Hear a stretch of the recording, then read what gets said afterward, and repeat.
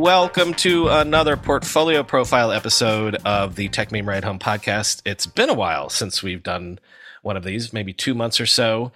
I'm super excited about this one because this is maybe one that you would think, boy, that's kind of a zag for the Ride Home Fund.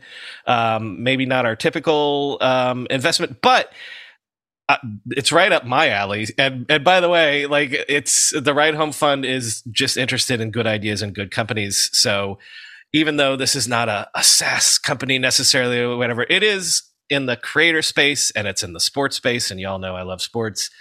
Today, we're going to be talking to Keith Marshall, who's the founder of The Players Lounge, which you can find at theplayerlounge.io. Keith, first of all, welcome to the podcast. Absolutely. I appreciate you having me on, man. And give us the sort of 2-minute elevator pitch of what the Players Lounge is and does, and then let's dive right into it. Absolutely. So a little bit of background on me, just quick to provide a little context. I played football at the University of Georgia from 2012 to 2015. Had a pretty decent career. One of the things that has been a recent development is now these student athletes have the ability to get compensated for their name, image, and likeness. So that happened in July of 2021. It was brand new. These kids are now making all sorts of money. And so with the Players Lounge, really, looked at that opportunity and said, there's a new opportunity to rethink the traditional kind of value chains that student athletes were a part of. So think, content, think experiences, and just refigure those in a way such that athletes got compensated for the value that they brought to those exchanges. So what the Players Lounge does is we call ourselves a new media fan engagement platform. We connect fans with student athletes and the universities they follow through exclusive content, digital engagement opportunities, in real life opportunities, and then that sense of community that's so core to collegiate sports. And we've had a great run at it so far. A lot of the content we do is athlete centric. So there's this idea that's been pervasive at the professional sports level of the new media. So, having athletes not go on the traditional ESPN or Fox Sports or NFL Network, putting them on their own platforms where they can speak freely, really share their perspectives. Then on the business side, obviously, they get to own the distribution of that content. They get to monetize it. And, our belief is that it provides a much more immersive experience for the fans. And so part of what we're doing is bringing that model to the collegiate sports space. So we talked about this online, but let's assume that some of the audience is unfamiliar with the idea that, for 150 years, collegiate sports was supposed to be non-professional, whatever. But we all know there's a shit ton of money in collegiate sports. And so that, as you said, that changed in recent years. So what does that mean in the sense that now athletes in college sports are able to participate in the value that's being created? Like, what does that mean if I'm a college freshman, going into any sport or whatever? Like, first of all, what sort of money am I able to make? What sort of control do I have over, like, my compensation and my value in entering this? So traditionally, think of it similar to professional sports. Colleges sell jerseys, they sell tickets, they have TV contracts. There's so much.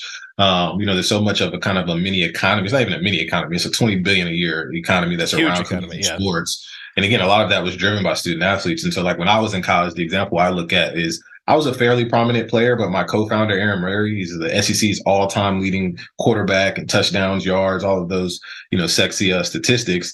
He sold millions and millions of dollars of jerseys, or the university did, on his behalf, and he didn't get a penny from it.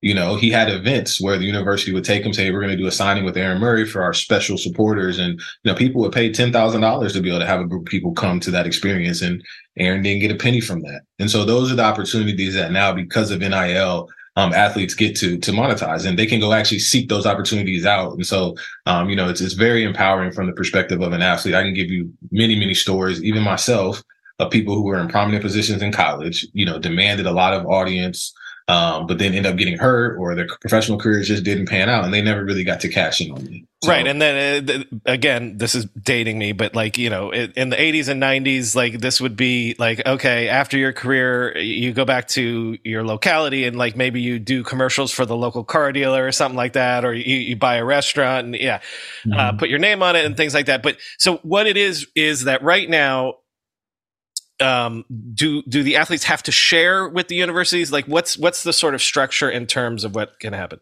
So that's actually a great question. And now you're getting into the complexities of NIL. So it's still very new in the legislative and exactly how does it work and where do the universities get paid versus the athletes. A lot of that is being worked out like currently. And so one of the challenges in NIL has been around IP. And so like, for example, at the University of Georgia, the G itself has a lot of value because fans associate that, you get to leverage the goodwill of the university. So now they're trying to figure out, well, if an athlete's in a promotion and he has the Georgia G on that, what percentage of that should go to the university versus what should stay with the athlete. And we've been, central to a lot of those conversations. It's extremely exciting. And I'm glad that student athletes are finally at that table, but it has not been by any means fully defined. So that's something that the industry is still working through. And what does NIL stand for? Name, image, and likeness. So what I typically tell people is like, think about a sponsorship deal. When you go to the professional sports, everybody's sponsored by Nike, Under Armour, Adidas, what have you, whatever drink company. It's the same thing. It's just collegiate sports. And even things like, your likeness in an NCAA video game from EA Sports or something like that. Like those sorts of things are now on the table for individual athletes. So that's actually, they went away with NCAA my sophomore year. So I think it would have been 2013 because of that, because a lot of athletes started having problems with the fact that they were making so much money. We actually got a settlement check. But next year it's scheduled to come back finally now because there's somewhat of a collective bargaining agreement where each athlete that's featured in the game will get paid. Right. So, yeah. Yeah. Okay. So we've alluded to this, but so let's talk about your career as an athlete. So University of Georgia, you and I have talked about this offline. I'm from the University of Florida, so we're technically rivals, but we're both, representing SEC anytime we can. But just tell me about, you were a football player, right? So tell me about your career, your position, et cetera. Absolutely. So I played running back. A little bit, additional context was a lifetime. Like all I ever thought about as a kid was football. Like, that was everybody knew Keith. Where'd you grow up? So I'm from Raleigh, North Carolina. My father played professionally. He played with the Denver Broncos prior to me being born. So like I grew up in that environment. He never pushed me towards sports, but it was just a natural, like I want to be like my dad. So, as far back as I can remember, my identity, all of that was tied to football. It was a core piece of who I was. I graduated high school as the number one running back in America. I did take an official visit to Florida, but obviously, we ended up on the other side of the tracks. Went to UGA 2012, got off to a really great start. Had 800 yards my freshman year, led the SEC in yards per carry and explosive plays.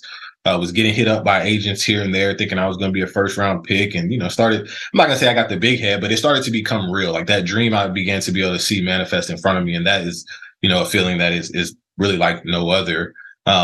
Sophomore year, I ended up taking an ugly hit against Tennessee in Knoxville, and I blew my knee out, tore my ACL, MCL, and PCL. And I was already having some issues with my other knee, so we decided to have double knee surgery. So I was actually in a wheelchair. It took me 2 years to get back from that.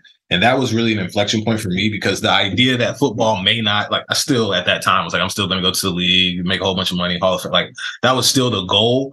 But it did become a reality that football is not forever and you could be one play away from, having to do something else. So I took that time to focus more on academics. I transitioned from something that was not as business related to business finance. I got very involved in more of the student athlete kind of advisory committee and different groups that were lobbying for more resources for student athletes. So, that period in my life really kind of set the foundation for what I'm doing now because I become more aware of the business side of sports. Let me ask you about that just to the degree that you want to get personal about this. I always think about that with athletes in the sense that it's so intensive. Like you give all of your physical and emotional and whatever energy you can to becoming the best in this sort of realm, right? And it can go away with one bad hit, as you described, right? I hate to frame it like this, but like a company pivoting from the idea that they want, what is it like for you've spent your entire life going in this direction and you think you have it all mapped out.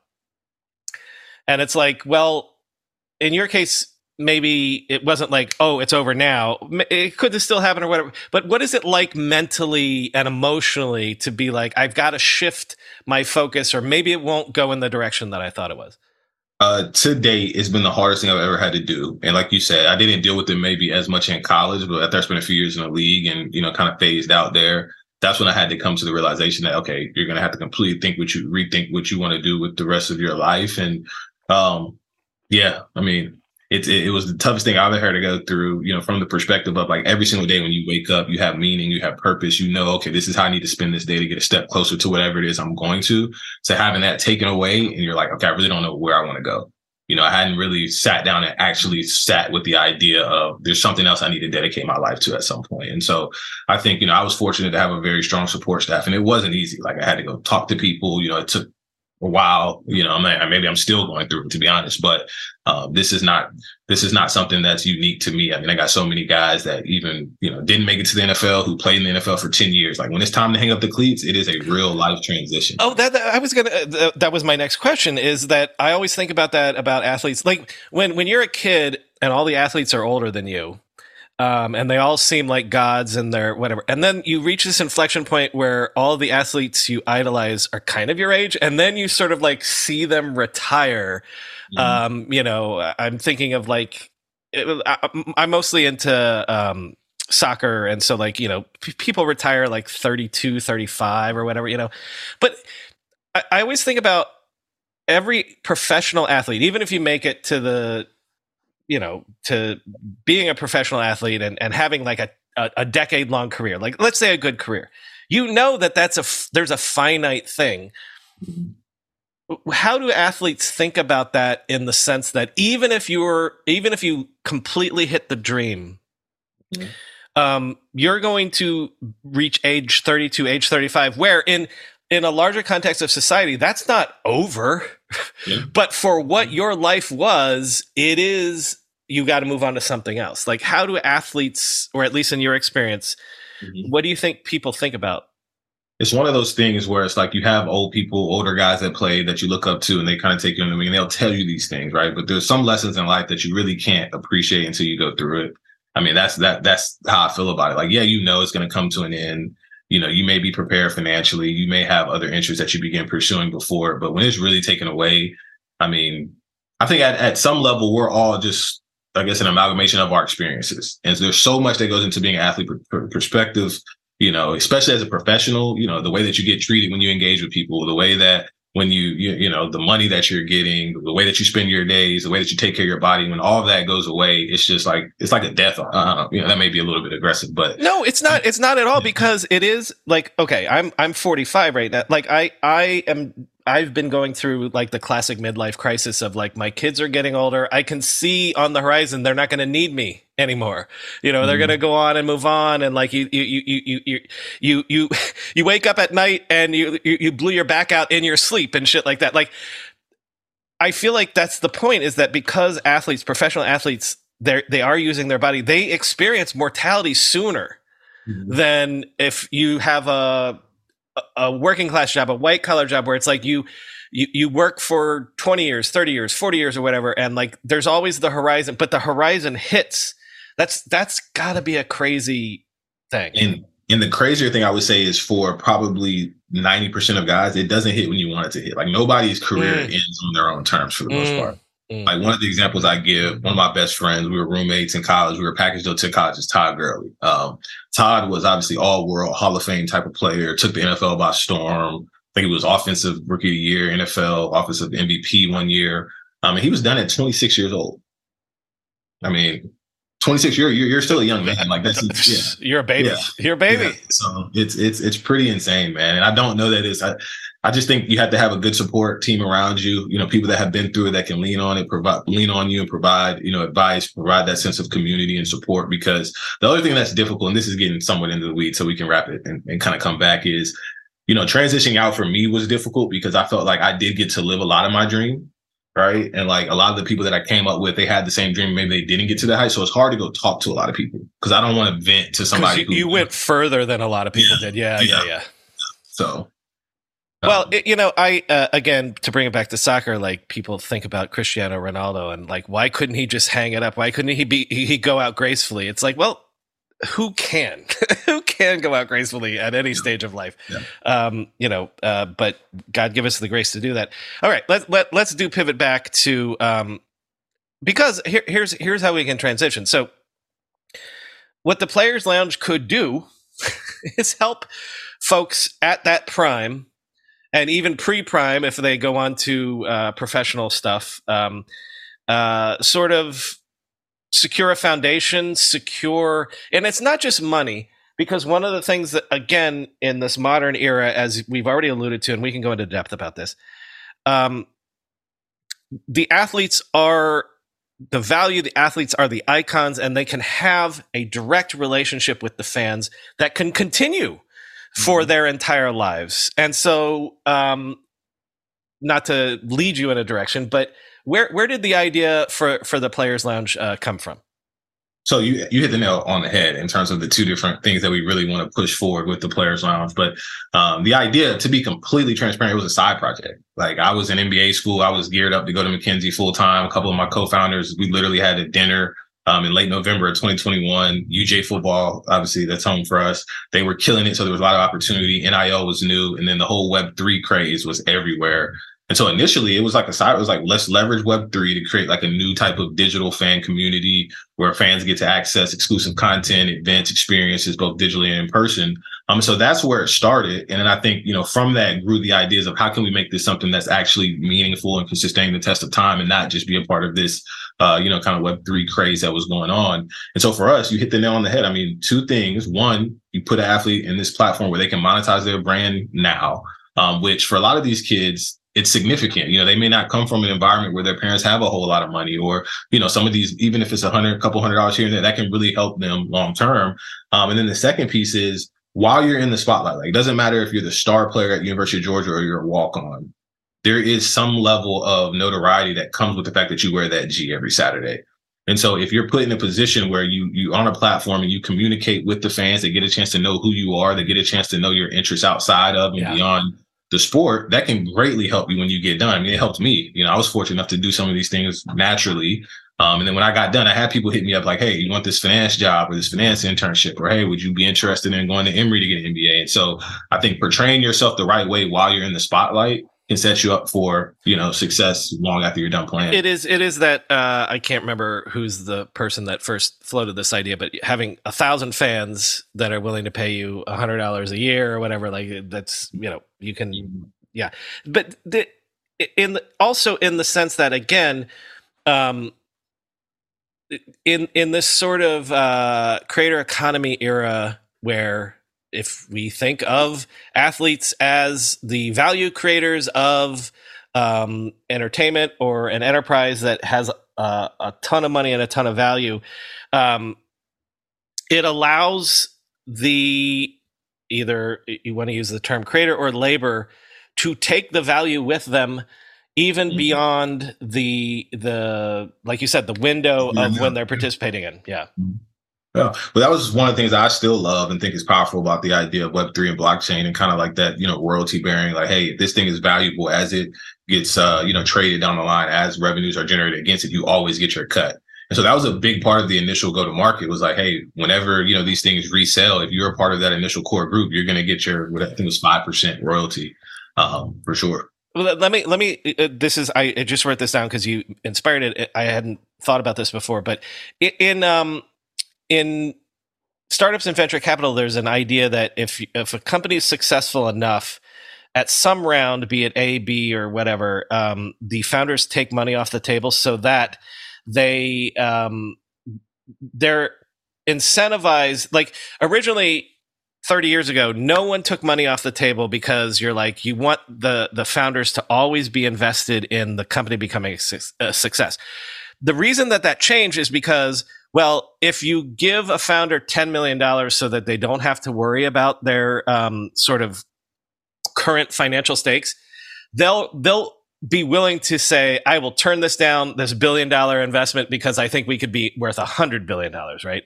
So have you thought about that as well, in the sense that this will allow an 18-year-old kid, a 20-year-old kid to make better long-term choices, where it's like, maybe I'll turn down that third knee surgery because I'll walk with a limp for the rest of my life.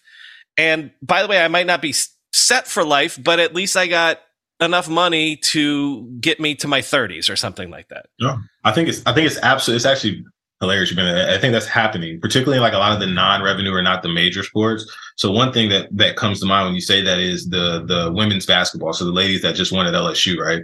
I heard them talking. They're like, typically there's this rush to get paid, rush to get to the league. They're like, hey, because of NIL, because of the platforms we have here, we're making more money than they're making in the WNBA. So what does that mean? They want to stay put. And what does that mean? That means they're going to graduate. They're going to have an education. That's fascinating. So yeah. We're thinking, because you were playing collegiate football and NFL. We're thinking of the big sports, but think of, I don't mean this in any negative way, the smaller sports, but the sports that don't have as much money at the end for certain athletes. Like, you could be making your salad days could be in college. Mm-hmm. You know, like volleyball or track and field or something like that, where that is where you would get the most interest as being an athlete. Yeah. And I think even in some of those, bigger sports like football, we're seeing guys make those decisions, because it's like, hey, I know I can make $300,000-$400,000 here, the next year. Maybe I can go to the league and make a little bit more money, but I can also graduate with a degree that will always be valuable. And so now it's not so much of a trade-off between no money and a whole bunch of money. There's something to bridge that gap. So it's very interesting that you got to that, because that is something that I think a lot of people overlook when they talk about NIL and what it's brought. Selling a little or a lot? Shopify helps you do your thing, however you ka-ching. Shopify is the global commerce platform that helps you sell at every stage of your business, from the launch your online shop stage to the first real-life store stage, all the way to the did we just hit 1 million orders stage. Shopify's there to help you grow, whether you're selling scented soap or offering outdoor outfits. Shopify helps you sell everywhere. From their all-in-one e-commerce platform to their in-person POS system, wherever and whatever you're selling, Shopify's got you covered. Shopify helps you turn browsers into buyers with the internet's best converting checkout, 36% better on average compared to other leading commerce platforms. And sell more with less effort thanks to Shopify Magic, your AI-powered all-star. Shopify transformed ResumeWriters.com from the spaghetti code backend I cobbled together in college to the world-class commerce platform it sits on today. And Shopify can do the same for your business. Sign up for a $1 per month trial period at shopify.com/ride, all lowercase. Go to shopify.com/ride now to grow your business, no matter what stage you're in. Shopify.com/ride. Recently, the world learned the power of artificial intelligence, a technology cybersecurity leaders have been leveraging for years. Now, as AI expands and evolves, those same security leaders are left wondering where humans fit into the next generation of AI-empowered security tools and solutions. Arctic Wolf, the industry leader in managed security operations, seeks to answer this question in their newly published report, The Human-AI Partnership. Access the insights of over 800 cybersecurity decision makers in North America and the United Kingdom to better understand how organizations are weighing the benefits and risks of deploying AI tools. Uncover the biggest obstacles to turning AI and human engineers into a formidable team. Discover why the near-term benefits of large language models are being upended by a crucial flaw in the technology. And learn what the rise of AI tools mean for human practitioners moving forward. Get your copy today at arcticwolf.com/techmeme. That's arcticwolf.com/techmeme. Okay, so I don't know that we got to this. Where the idea was at a dinner, you were talking to folks or whatever. So how did you, what was that, 2021 you said? November 2021, yeah. Okay. So how did you develop it? You've been to business school or whatever, but like, how do you put the team together? How do you figure out like what the product needs to be? Walk me through from November 2021 to where we are today. Yeah, so I was fortunate to be teammates in college with some really smart people. So it was not just my idea by itself. In fact, there was a guy named Ty Fricks, who's one of the smartest guys. He's currently an orthopedic surgeon. He brought everybody together. He was huge in the Web3. My co-founder Aaron, he Like he's one of the biggest names in collegiate sports, particularly in the Southeast. And so he had a lot of that marketing power that we needed. I was the business dev guy. You know, I also had a little bit of marketing prowess. So we had kind of very lucky. We got lucky that we had that core team that had all the necessary pieces. When we began to put together, we learned pretty quickly where there was value to be captured. And so by the time we went to market in January 2022, we had that idea that, hey, this is going to be about exclusivity. This is going to be about content, experiences, and community. And we saw that, you know, around the collegiate sports space, there are already a lot of these type of entities that exist. So, for example, like a Rivals, a 247, a Scout, like all it is exclusive content and community. And so we felt there was a pretty easy entry point in a way that, again, allowed student athletes to participate. And that's how we jumped off. I mean, it literally happened in 2 months, which I know sounds crazy, but you know, that's the truth of it. So who do you go to first, the athletes or the colleges? So it's a great question. Initially, it was athletes first. We went all the way around. We didn't really have to communicate outside of just making sure from an administrative perspective, everything was buttoned up. We made the proper notifications to them, but we would go directly to the athletes. That has changed over the last year and a half, just because how big NIL has gotten and the university have gotten more and more involved in the whole IP stuff. And so now we partner directly with some universities and we get to the athletes by way of the university itself. So it can really happen either way. So what's the value proposition that you give to an athlete? It is essentially direct to your fans, a platform that you can control, right? Like to what degree is it like up to the individual athlete to be like, this is what I would like, I don't know if you use this term, my channel or my whatever, my page to be? Yeah. So I think the easiest value proposition is you were doing this for free. Now you get paid for it. That's not, you know, it takes 15 minutes. You talk about what you want to talk about and you get money. So that's not a hard sell. And it hasn't been. I think as we've gone along, we've unlocked some of where the deeper value is. And it's really in that athlete centric, athlete to athlete ethic that we have going on. So for example, there's really 2 categories of content that we do. One of it is like you have a former prominent athlete like an Aaron Murray who sits down with the current guys. And you can just get so much more insightful of a conversation of engagement because he can look at this guy and say, he's been in my shoes. He understands what I'm going through. I in many ways look up to him. So it's just a much more engaging and deeper conversation, whereas the media pundits is super surface level. And then the second piece, and what I'm really excited about, is truly like just putting an athlete, having his own platform or her own platform, allowing them to bring their teammates out, and then just to highlight kind of that culture that's within the locker room that's special, everybody loves, where I don't know if we're allowed to curse, but it's like you're shooting the shit. You're just being yourself, showing your personality, you know, engaging with your tip, and people love that. And to be able to bring that, that's what we feel like it's the athletes, the star of the show. We're supporting on the back end, but it's your baby. And if I'm a fan, like, so what am I getting? Am I getting like, is it sort of like the creator model, the Twitch model, the Patreon model, the whatever? It's whatever the athlete deigns to provide as content, as special events, as whatever, right? Yeah, no, exactly. 100%. It's kind of that Twitch model to where, you know, now for us, we're aggregating all the kind of fan base in one. So you have access to all the athletes, but it is that, you know, maybe you get to submit questions. Maybe, you know, you unlock special access and you get to go have a private chat, or you get to join a broadcast. So it is taking it one step past just consuming to actually engaging and being a part of the experience. And then, we've talked about this or alluded to it. Like in this case, you're going to have to engage with the colleges themselves. I'm looking at the Players Lounge page right now. There's a Tennessee lounge. There's an LSU lounge. There's a Georgia lounge. There's no Florida lounge yet, but we'll get there.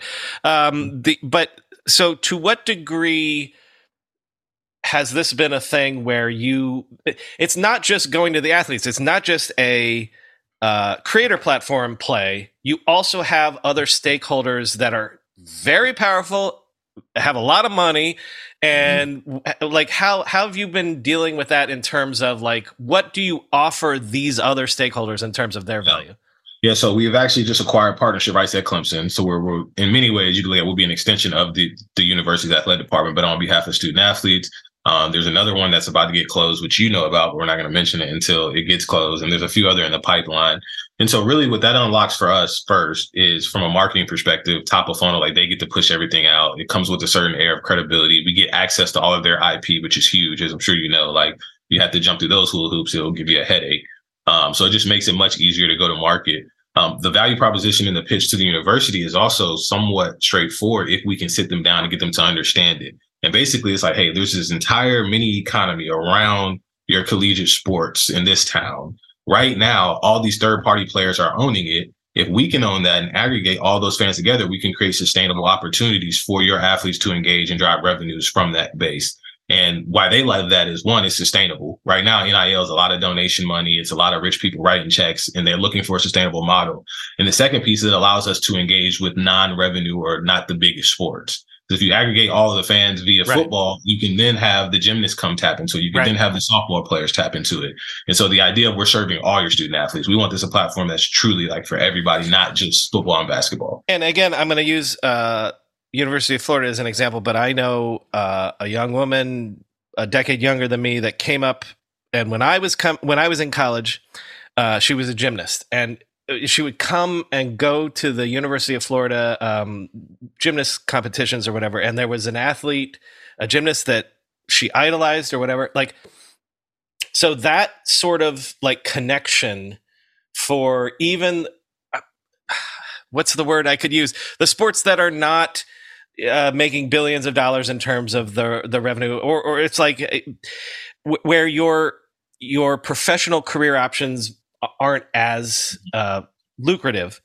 Like that sort of a thing is incredibly powerful for a gymnast who the only gymnasts that become millionaires, and maybe I'm wrong about this, are the ones that win the gold medal at the Olympics or whatever. But what if you create this community in Florida for girls that are like idolizing you and want to be you? And like, that's the thing that you can carry with you. And like, that's a way to not monetize, but also create community and value around like that sort of fandom. Yeah, I think you hit the nail on the head earlier. It's not just about one stakeholder. It's literally like you're trying to create value for this entire ecosystem. Mm-hmm. And that's the fans, the athletes, the university, the IP holders, everybody. And by aggregating the fans the right way, you can certainly do that. So let me give you one more. You mentioned the Web3 thing, and to what degree you're still playing into like NFTs and things like that. I'm not necessarily that interested in, but you can tell me if there's interesting things going on with that right now. But also, like, look, the collectibles and like this is all stuff where it's like, you know, signed jerseys, personal events, and things like that. So like a marketplace of like these sort of like personalized, like unique item sort of things, like that's a key part of this as well. So initially, we did like these. We kind of went the PFP route, right? Where the PFPs was your subscription. So you got it was a one of one, but ultimately what it did was unlock access. Now we did partner with the entire LSU football team last season, and we did a player card project, which was awesome. We probably talk about learning. We probably spent a little bit too much money making sure they were super nice, but it was the first ever in the entire collegiate ecosystem that was fully licensed in partnership with the team. So we wanted to make sure we did it the right way. They evolved every game with new stats, new badges. And so that was a really cool experience, and fans liked it. And so, I'm not necessarily like a huge NFT crazy type of person, but I do think there's value there. You kind of asked initially, like, how are we building it into our current system? And so one of the things, like we were 100% Web3 up until probably last October or so. And so we were able to test a lot of the functionality and the engagement techniques that worked. And so like, the live streams, the idea of the more you engage, the more you earn, and you can redeem those things. What did you learn from that?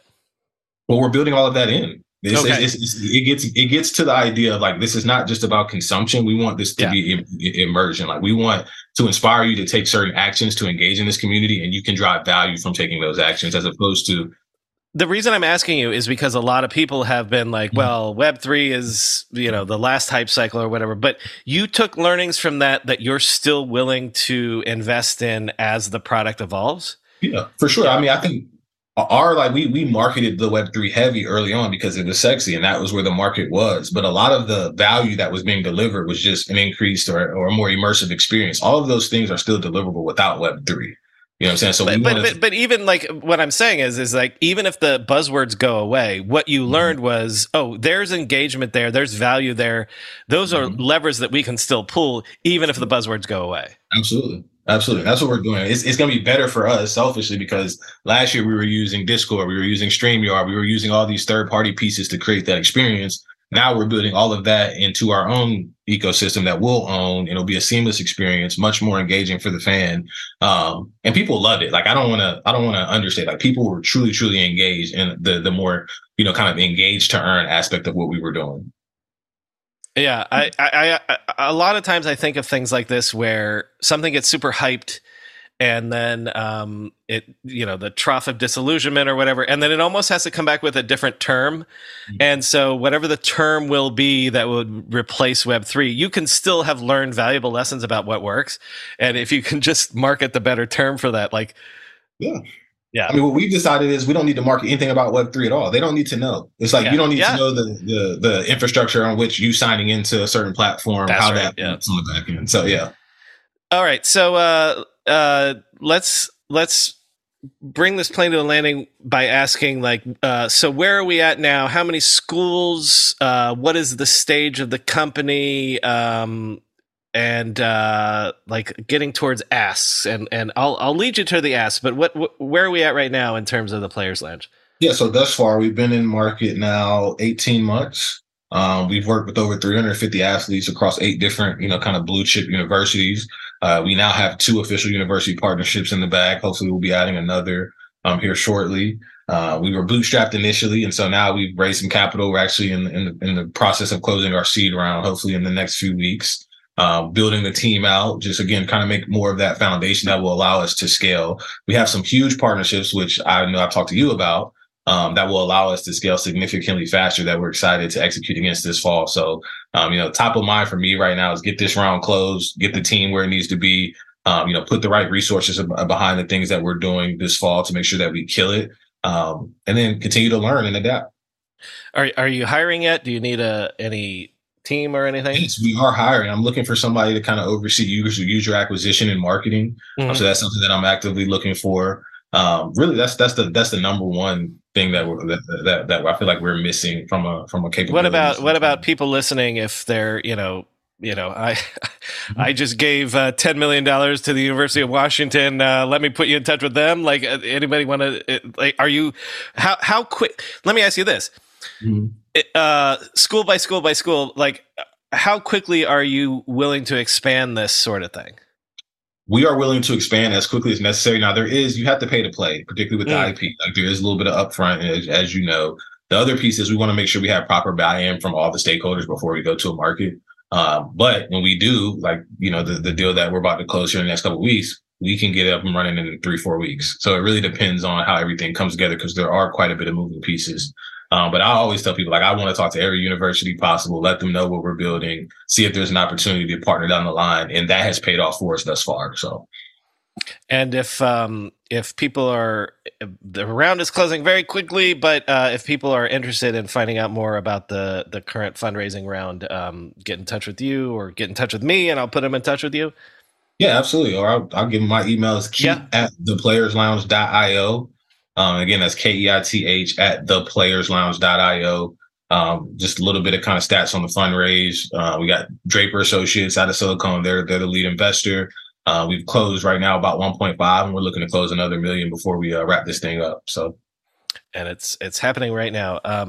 And I'm excited to be a part of it. But Keith, like, this is one of those where it's like, this is a great idea, such an obvious thing, so much energy around it, and like the right people behind it. So this is the time also. Like, people, idea, but then timing is also the third thing that no one thinks about. And I think that's just the right time for this. So I'm so excited. Absolutely. Well, listen, man, we appreciate your support. Obviously, we've got to know each other a little bit over the last few months, and look forward to continuing to build that relationship.